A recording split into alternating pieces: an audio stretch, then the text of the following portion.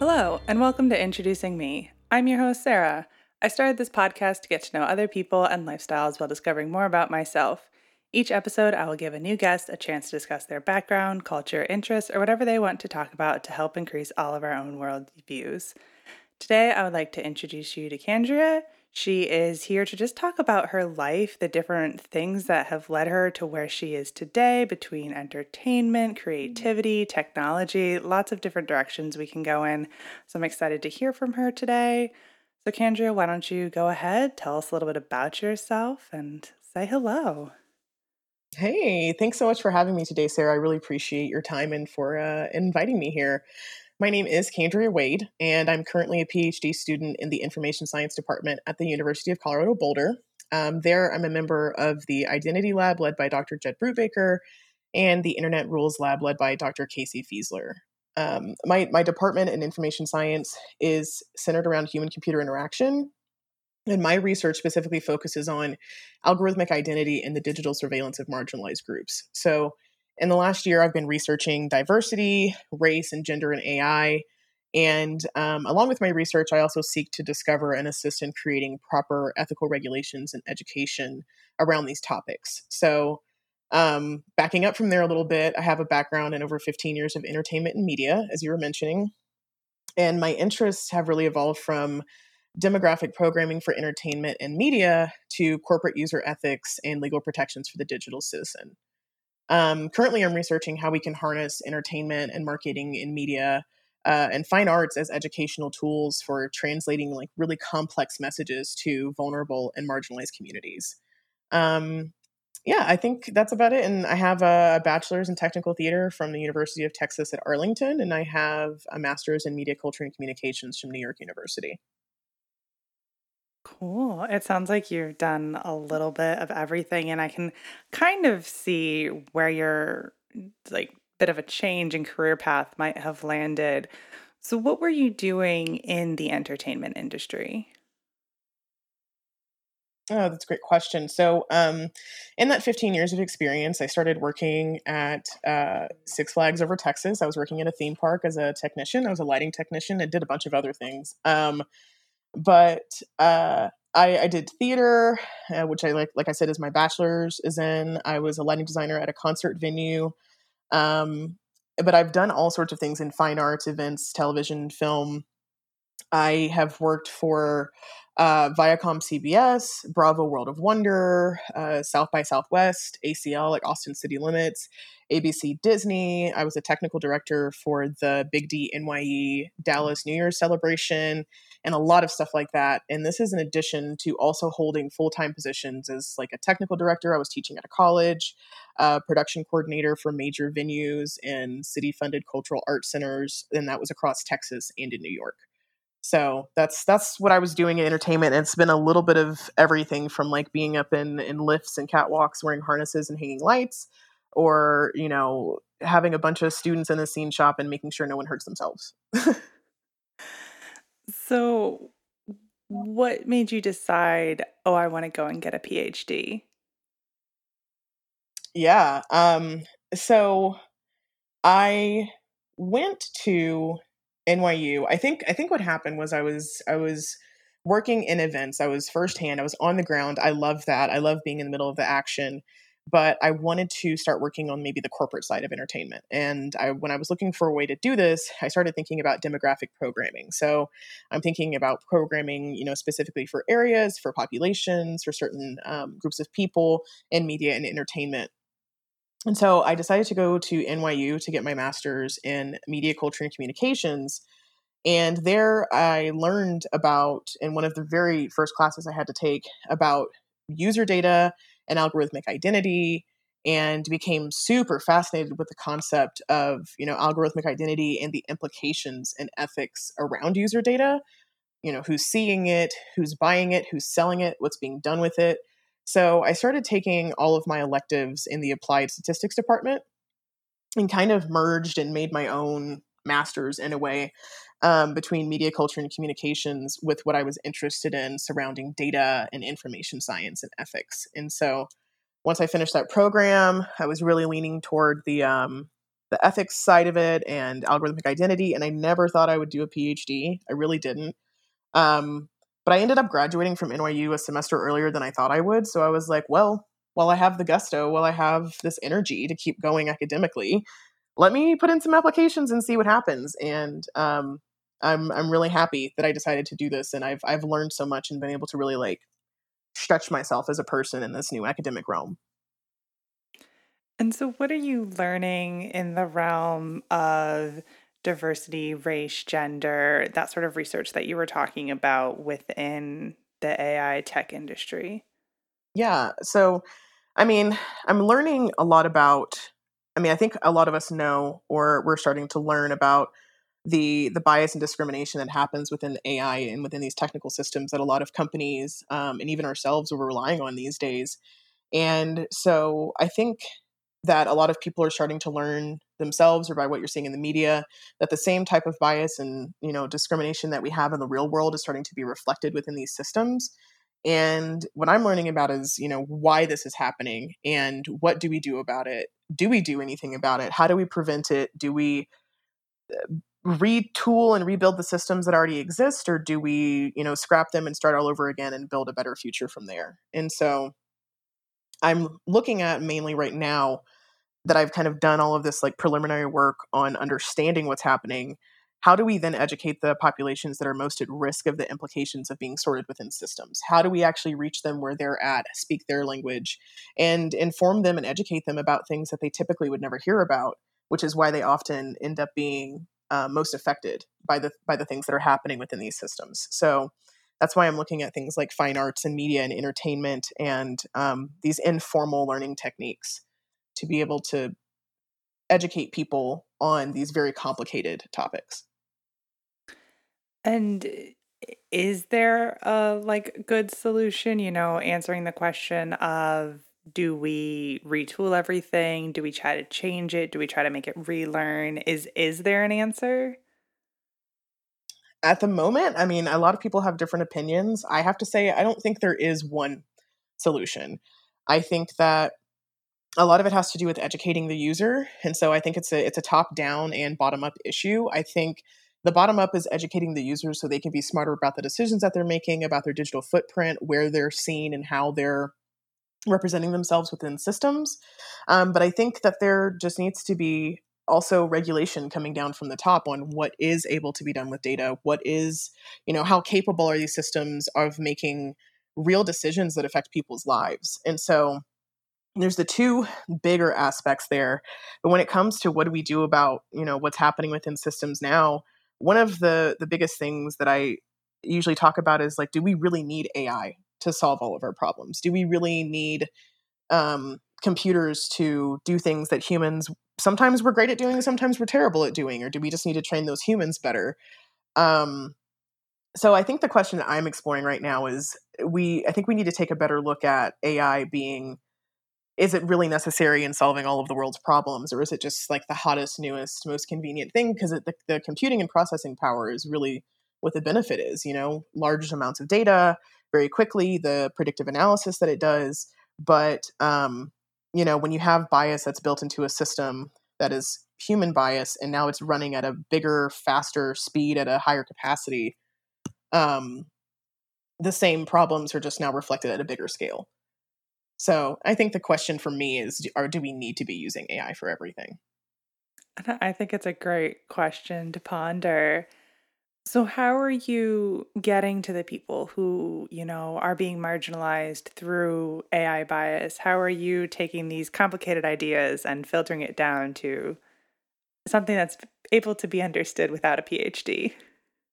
Well, that's an awesome question. I love the fact that I have experience in teaching and talking to students of all ages, and so from 5-year-olds up through people in their late 50s, early 60s, 70s. I've worked with a wide, very wide range of people, um, and what their understanding is, or their level of like being able to conceptualize certain things.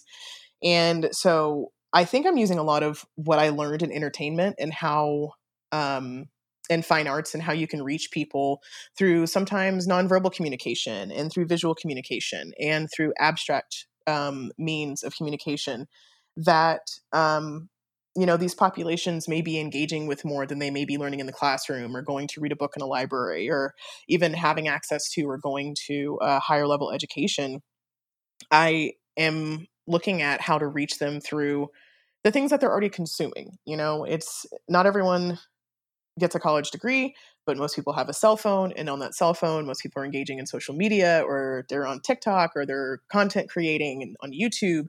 And so it's pretty uh, you know, it's pretty widespread, the usage of these things. And outside of, social media and entertainment in general is what people use as an escape. And so I know that people are already engaging in that type of learning and maybe even discourse that's happening around some complicated subjects. So instead of trying to do this more formally in a classroom, how do we really use those platforms to infuse these messages that typically wouldn't be taught to these groups?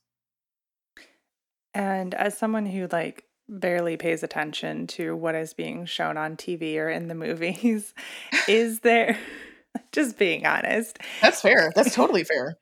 is there is there some sort of representation in media outside of just social media of what is happening in AI? There are some things. I mean, we all know the tropes in sci-fi. I mean, I think that's one of the biggest areas in entertainment where people feel that they get a lot of their quote unquote knowledge about what's happening in technology from. I would not say that all of it is accurate. I would be very careful about believing in everything you see in a science fiction movie, and a lot of it is doomscaping and making a good story, making a good plot. It's some of it is that bad, and some of it isn't that bad. Like the whole idea that AI is going to take over the world and hold us all hostage and things like that. I don't necessarily believe in that. Um, but there are some really great resources on, platforms like Netflix and Hulu and some of these more independent production companies that are taking it upon themselves to either purchase and promote, or to produce their own types of documentaries or shows that are based around these topics. And so, for instance, Coded Bias, about facial recognition, about bias in facial recognition, released on Netflix recently, and that's a really great resource. But of course, in saying that, you'd have to be a person that wants to watch a documentary, and that's not necessarily for everyone.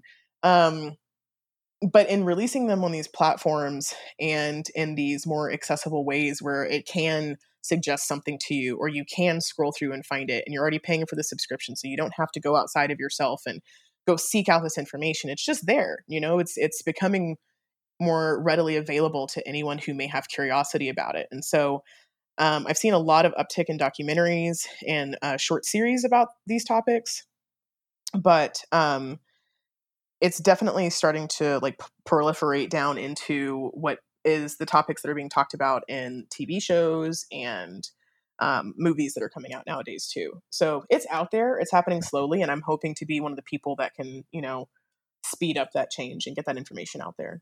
Yeah. Now, have you experienced any situations where AI bias has worked against you? I'm it's all speculation. Let me put it that way. There are definitely times in life that myself as a black woman, I feel that perhaps there are different results in doing different things for maybe my white counterparts. My husband is white, and I do recognize that there are some differences in how we're sorted within systems, or things that are suggested to us, or recommendations. Um, but you know, I'll just leave it there and say that I can say that it's probably happened, but there's no way to prove it. And that's a lot of what the black boxing in the systems allows for, is not being able to prove what my suspicions are. Right. So when you're getting like targeted ads or anything, is like the back of your mind doing the like, I know how the AI works and I know XYZ? 100%. 100%. And even if I'm looking at an ad for too long, now it thinks I'm obsessed with it. Or if it's it's across all different types of platforms, all different sorts of platforms. It could be from social media to just, moving around in different websites, what notifications my phone starts to tell me about, like, oh, we saw you're thinking about taking a trip here. So let's start building a full itinerary for you. So yeah, it's once you understand how it's working on the back end, it's actually pretty obvious how we're all being targeted and that they have these profiles on us of who they think we are. Sometimes better than we know ourselves, but those profiles definitely exist and they know how to get us. I'm not going to lie. I've purchased several things from some targeted ads. So, it's Yeah. effective. Mm-hmm. Yeah, it can definitely be effective. Now, where are you in your PhD program? Are you at the beginning, the end, in the middle? I am right in the middle. I'm entering my third year of, hopefully, fingers crossed, only 5.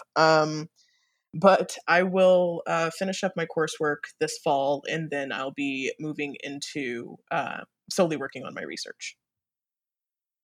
And do you know, like, your specific research, the main topic that you will be trying to solve?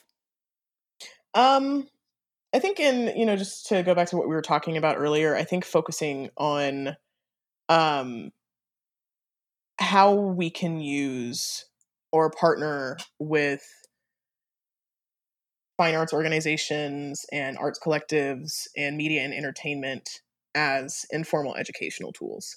So I have a lot of things going on in the hopper, but I'm sure that at the end of all of this, I'm going to want to have some sort of bridge building that happens between academia and the entertainment industry. And when you get your PhD, do you think you'll end up more back in the entertainment side of things? Yeah, having worked in industry for so long, I mean, I had 14, 15 years in industry before I even decided to go back and get a master's. I started working very young. Um, I I really do like being in industry. I like the speed and the pace of things, and that's where I'm focused at heading back. I mean, don't get me wrong, I love being an educator. I love being in academia. I've taught for a long time, like I said, various age groups and even at the college level. But I don't know if staying in an academic space is for me. I want to see where the work that I'm doing can be put into action in the companies on the other side of my brain. I have that academic side, and then I have that like technical entertainment side. And so I want to go back and see how that works. But I would never say no to, down the road somewhere going back into academia, teaching, advising something. But right now, my sights are definitely focused on going back into industry once I graduate. Yeah, that's understandable. So you mentioned that you started working really young. hmm What was that like and what was your experience growing up? So I started working at around 16, 15, 16. And there was a combination of like working at summer camps with kids and things like that. But then I, started working as a technician at this theme park. And I was one of the youngest technicians that they had ever hired. And it was very much like a trust game that they had to, really believe that I was not going to hurt myself and that there, weren't going to be some liability issues. But I had really worked very hard in high school in my high school theater department to prove myself and to take over like the lighting section of the theater department and learn as much as I could, building sets and things like that. And so my supervisor at the time at the theme park, he really put a lot of trust in me. And I thank him to this day for giving me the opportunity to be so young working with these much older people, taking care of a bunch of theaters in a theme park. And I learned so much from that because I was, there were at least 5 different venues in the theme park, and I was driving parade floats and operating, CO2 machines under the stage. And I learned a lot about lighting and sound and what it takes to completely switch a theme park over in between seasons or holidays, and what it's like to drive vehicles through a park when the park is closed. And um it was an interesting experience, and I definitely, as much as I learned and I was given a lot of opportunity, there were a lot of walls and barriers that I faced not only for being as young as I was, but also for being a Black female in a very white male dominated field. So I've definitely received my fair share of being told what I'm allowed to do and what I'm not allowed to do due to my race or my gender, who I'm allowed to speak to and who I'm not allowed to speak to based on my race and gender. And this, outside of this is even outside of working in the theme park. This is all across the entertainment industry. I've definitely experienced what it's like when people just don't believe in you. When people don't believe that you're capable of completing a task, or because I was a shop floor woman and a technician, a technical director, and there's a lot of silencing that happens. There's a lot of minimalization that happens. There's a lot of um, just questioning of your capabilities. And so throughout my time, it definitely helps you to build a thick skin, which has helped me to moving into academia as well. And so you developed a thick skin, but how were you able to deal with people saying or just like not having the confidence in you to be able to do something or saying you couldn't do something? How did you then succeed? I mean, as unfortunate as it is, and you should never have to prove yourself to someone. I mean, everyone has to go through their chops and show that they know what they're doing and that they're qualified and competent. But there was a lot of going above and beyond in ways that maybe my peers weren't, to prove that I could stay later hours, I could lift heavier things, I could learn more than they could and be more knowledgeable about various parts of the job, and instead of just being focused on one. And that comes with consequences. I don't think anyone should have to go through that much just to be a player in the game, as other people from different races or demographics just are allowed a ticket for entry. There was definitely many, many hurdles and hoops and barriers that I came up across that have, left me with, psychological hurt around it. It makes you question your worth and your value as a person, but it's something that if you really want and you push for, um, and you work with other people around you. I mean, I worked with a lot of women, a lot of wonderful, wonderful women in this industry, and we all experience the same thing. And so there's also this culture of commiseration that happens, but there's also a culture of strength, really, of building each other up. And my what I consider my home theater in Texas, in Austin, Texas, it's primarily run by women, and very strong women that for I had a couple of jobs that did this, but that was a place where I felt like the respect was just so automatic that the women were in charge and the women were the leaders, and you went to the women to ask your questions. You went to those were your seniors in that field, and it's rare. I've had a couple of opportunities like that, but it really comes from just having people to commiserate with as well. But yeah, there's definitely emotional and physical scars that have come from um, not being believed in to be able to even do your job. Yeah. And are you experiencing any of that now?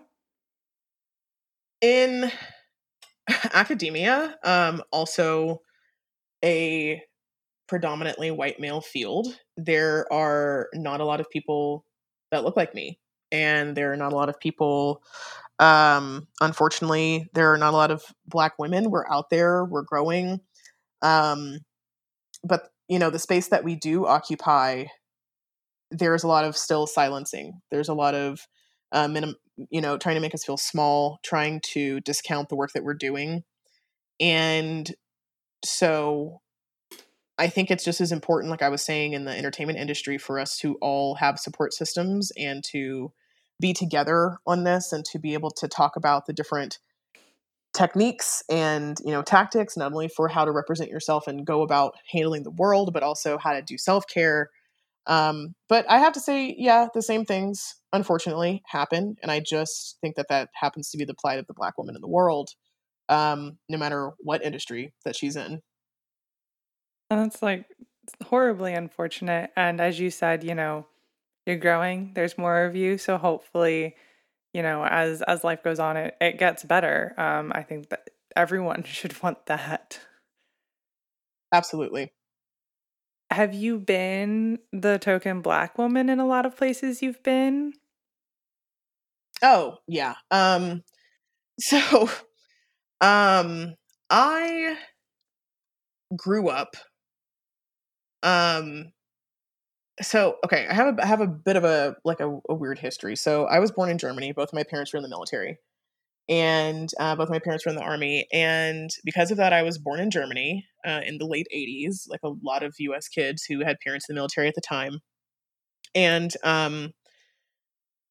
we moved around a lot. I mean, there's a lot of diversity in military life, but once my parents had split and my mom and I had settled in like the Texas area, depending on where you are in schools that may be like more predominantly white in towns, certain cities, you're definitely the token. And then no matter where you go, unfortunately, as you move into like maybe like taking AP classes in high school or, like advanced placement, or you start moving further along in academia, or, you know, you're working with certain subjects and certain topics, there are less and less people that look like you. And I've definitely been called the Oreo. I'm black on the outside, white on the inside. I've received this type of treatment from white counterparts, and I've also received just my fair share of discrimination from black people, unfortunately, because I didn't fit the bill of, you know, I was not trusted, I guess, to fit into either bucket. And so that was definitely difficult to be the token for one side. And then you're like, I'm not the token because this side doesn't accept me either. So I don't really belong anywhere. Um, but yeah, I've always been kind of like, I stuck out like a sore thumb throughout all of my childhood. And, it's happening again now. There was a period in there in like high school and college where I could blend in with the crowd, but it comes and goes in waves. Hmm. And what has it been like being with your husband since he's white? Um, he is thankfully um an incredible person. Obviously, I wouldn't have married him if he wasn't.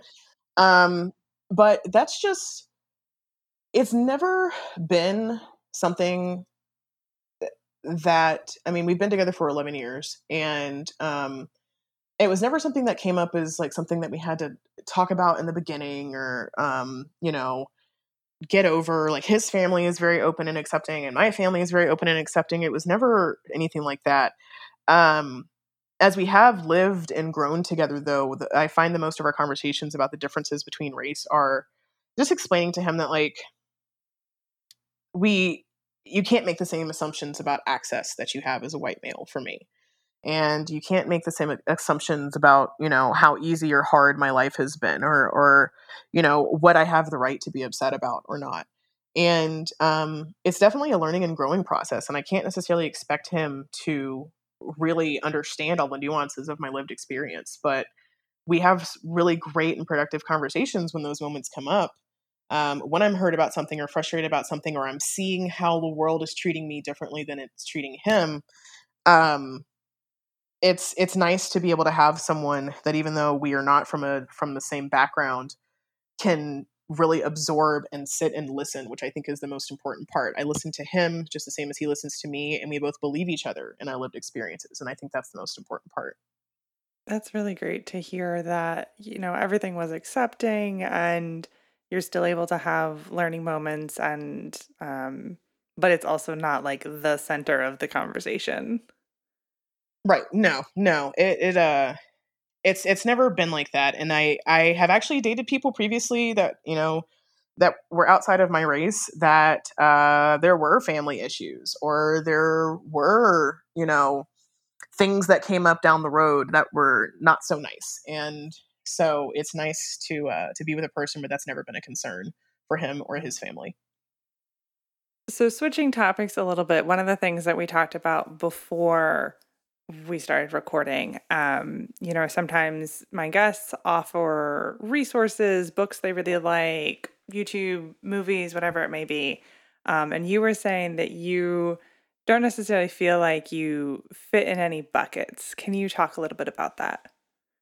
Yeah, oddly enough, for this question, it was really hard for me to think of an answer of, something that would resonate with me or my personal experiences, just one thing or a handful of resources.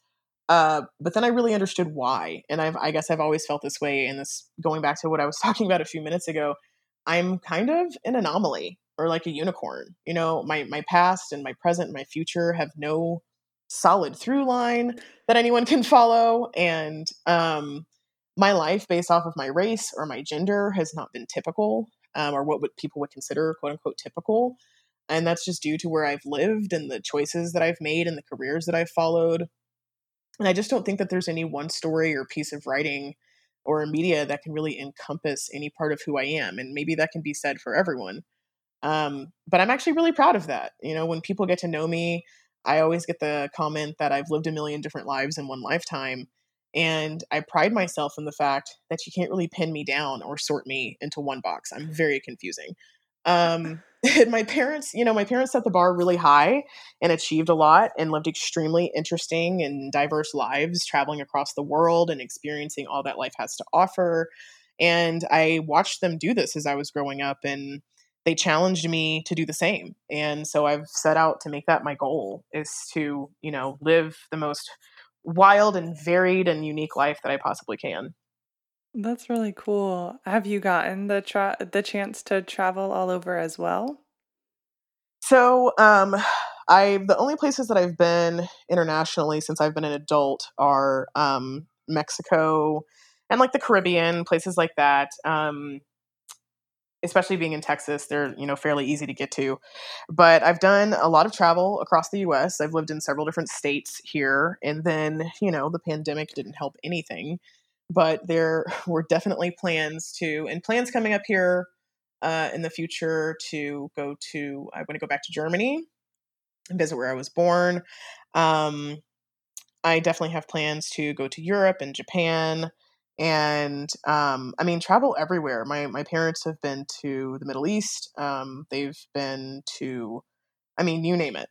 At least one of my parents has gone somewhere, and I would love to retrace their steps. They had so many cool adventures. Even while my mom was pregnant with me. There are pictures of me in different countries that I've never been to physically as a person, but I was there with her. So I'd love to retrace those steps. Yeah. No, were they traveling solely through the military? No, so some of it was through the military, and some of it was, like once you're in Europe, it's a little bit easier to get around between countries, and so some of it was where they were stationed, and then they would just set off to go visit all the places or countries or areas around wherever they were stationed, and so that allowed them to see a lot of the world by happening to be placed in one area, and then they got to kind of like spread out and go adventure. Now, is there something or anything else that you would like to share that, helps explain why you're an anomaly, you're a unicorn in this world? I feel like, and I encourage everyone to be this way. I feel like so much of a student of life, and I'm always learning. But in order to do that, I have to leave myself open to learning, and so I try not to define myself either. I try not to settle on an identity or a definition of who I am as a person, because that doesn't allow for the flexibility to pick up something new or to learn something from someone else. And so I always consider myself an artist and a teacher first and foremost. And in being a teacher, I am also myself a student. And I just have this sense of adventure in learning, whether that be through travel or through actually sitting down and reading a book. Um, that there's just more out there than I can ever consume in my lifetime, more out there than any of us can ever consume in our lifetimes. And there's no way that if I were to try to live one life where I just decided to do this one thing and live this one path and be this one person, I wouldn't be able to have all these varied experiences where I get to soak up all of the different flavors of the world, of the universe. And so I think that that really contributes to why I live this like unicorn type of life where I'm like, okay, well, I did that. Check that box. This was a good 5, 10 years in life. What's the next adventure? Do you have some check boxes that you want to check off in the future? Um, for sure. Travel is definitely one of them. I started off on stage and in front of the camera when I was really young. There's always something in the back of my head where I'd like to pursue a career and be famous for, being a singer, an actor, or, be on Broadway or something like that. So I don't know, maybe I'll do that in my 50s. Um, uh, being being a parent, by whatever that means. I have two really lovely fur babies, my two cats, and whether that means being a parent to my own biological children or children that I choose to, have in my life, wherever they've come from, or even if that just continues to be, the parent to my students. I very much am protective over my students and consider them my kids, and I care about every aspect of their lives. I love that too. So whatever being a parent means down the road, I feel like I've already served that role a couple of times, but yeah, whatever that means. So there's definitely some boxes out there to be checked. Being a beach bum and retiring somewhere in South Florida, that's also on the list. So we'll see. There's a lot of different directions this could go. Yeah, and some things that, can happen in a long while and don't need to happen right away. So you've talked a lot about teaching. What sort of teaching have you been doing throughout your life? Um, so I started um in summer camp environments. Um, where I was, teaching classes. I would teach theater classes, dance classes, but I was just a regular day camp counselor. And then from there, in my undergrad, I was a part of an after school tutoring program where I became one of the site coordinators. And I was actually creating the curriculum and the curricula for helping students in vulnerable and marginalized communities to help them pass standardized tests that were in the state of Texas. And so, um, I was over science and math. And so I was teaching students, after school and coming up with the different activities and things they would do. And even back then, I was trying to be so creative with it. I wasn't, especially with science, we weren't sitting down in the classroom and I was trying to teach them concepts. Like we were outside and I was teaching them about photosynthesis, or I was heating up water and putting ice cubes in water and doing put a spoon in the water and put a pencil in the water and teaching them about conductivity and things like that. Um, from there, let's see. That was in undergrad, and then when I graduated with my bachelor's, after a couple of years working as a lighting designer, I became an instructional associate and technical director at a junior college in the area where I completed my bachelor's. And I was there, doing theater, teaching students. I basically had the scene shop and I had lab hours. And so students would come to me and I would instruct them. We would actually, build the sets for the plays and the shows that were coming up and hang the lights and do all the sound and everything. But I was also, teaching them the basic concepts of scenic construction and sound design and lighting design. And then from there, I actually worked for a test prep company and I was a college admissions advisor and a senior enrollment coordinator. And so we were not only helping students to walk through the process of how to get into college, picking schools, the applications for schools, what your chances are, and how to make your chances better to get, into the school of your choice, not your choice, but and to get into a good school and, variety, lots of applications to lots of places is the way to do that. Everything was, very above board. And, we didn't fill out applications for any of the students. We didn't do any of the work for them. We just really gave them all of the tools that, a lot of students don't know what the really selective process is to, for college admissions. And so we walked them through that. And then, test prep for all of the standardized tests, SAT, ACT, even high school and elementary level tests, and then went up into grad level, MCAT, all grad admissions tests.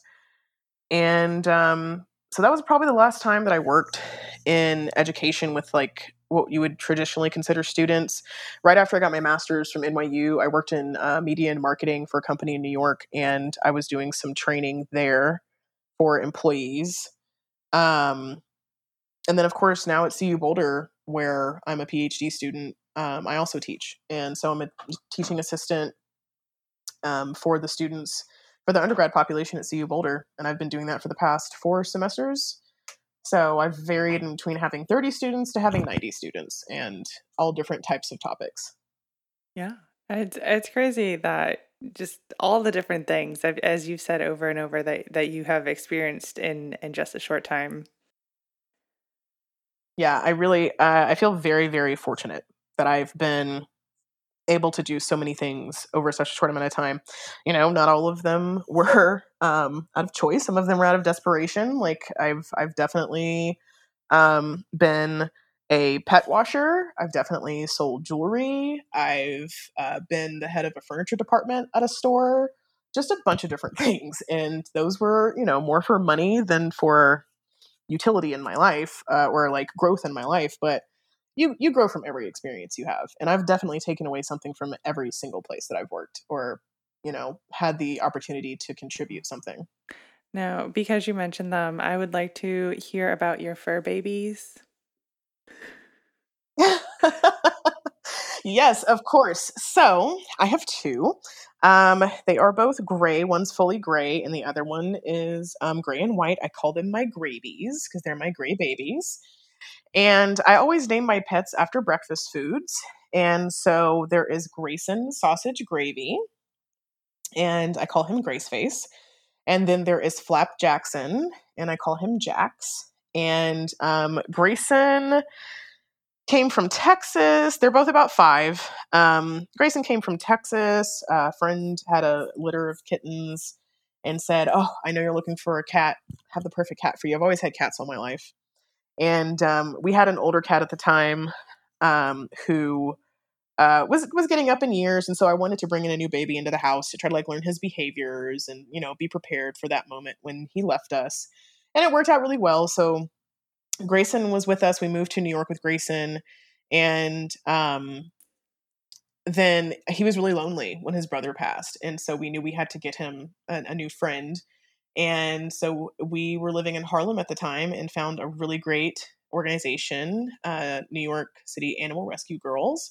And I Jackson came from the streets of Harlem, and he was fostered by this organization, and they took very good care of him. He got all the treatment he needed, and then he was brought over, and I told them exactly what I was looking for, just a good brother for Grayson, about the age, you know, the demeanor, and it couldn't have been a better match. And so we lived with them in Harlem for 2 years, and then we've now been in Colorado with them for 2 years. Awesome. I love when I get to hear about people as pets. Is there anything else that you would like to share before I start to wrap things up? No, I guess if anything, I have really loved living my life as this unicorn, and I encourage everyone in your own beautiful and special and amazing way, to try to live your life as a unicorn. Whether that means you ever leave your hometown or not, or you travel the world, or you just try a couple different jobs and industries, or I don't know, you take your kids on vacation or something. I just think there's so much out there in the world to learn, and there's so many people to learn from, and so many cool experiences to be had. So I encourage everyone, as the world starts to open back up, hopefully, and everything with the pandemic starts to calm down a little bit. I just encourage everyone to be a unicorn and go out and find your little unique special in the world. That's some great advice. Now, with all of my guests at the end, I ask a random question. So, nothing to do with what we've been talking about. Okay. Right, I throw it off the walls at the end. So my question for you, hopefully you have an answer, Okay. is what is your dream car? Oh. Ooh. Um, it probably changes, but I'll tell you what it is right now. I'm a big fan of like bigger, boxier cars, like SUVs. I probably drive my dream car, but my little Tommy Toaster is so old. I drive a Scion XB, and I love my box car. I've moved an entire 1-bedroom apartment in that car. That's one of my dream cars. But I already have it, and I love it, and it's paid off. It's mine. The other one, if I had to get a new car, would be a Jeep Compass, actually. We were able to, when we drove from New York back down to Texas and we were moving to Colorado, we made a stop in Texas and came up here. We rented a Jeep Compass and I got a lot of like really intimate time of driving that vehicle across the country. And it was nice. It was luxurious. It holds a lot on the inside. The cats loved it. That's like an A+ for me. So if I had to get another vehicle, especially living here in the Colorado mountains, it would be a Jeep Compass.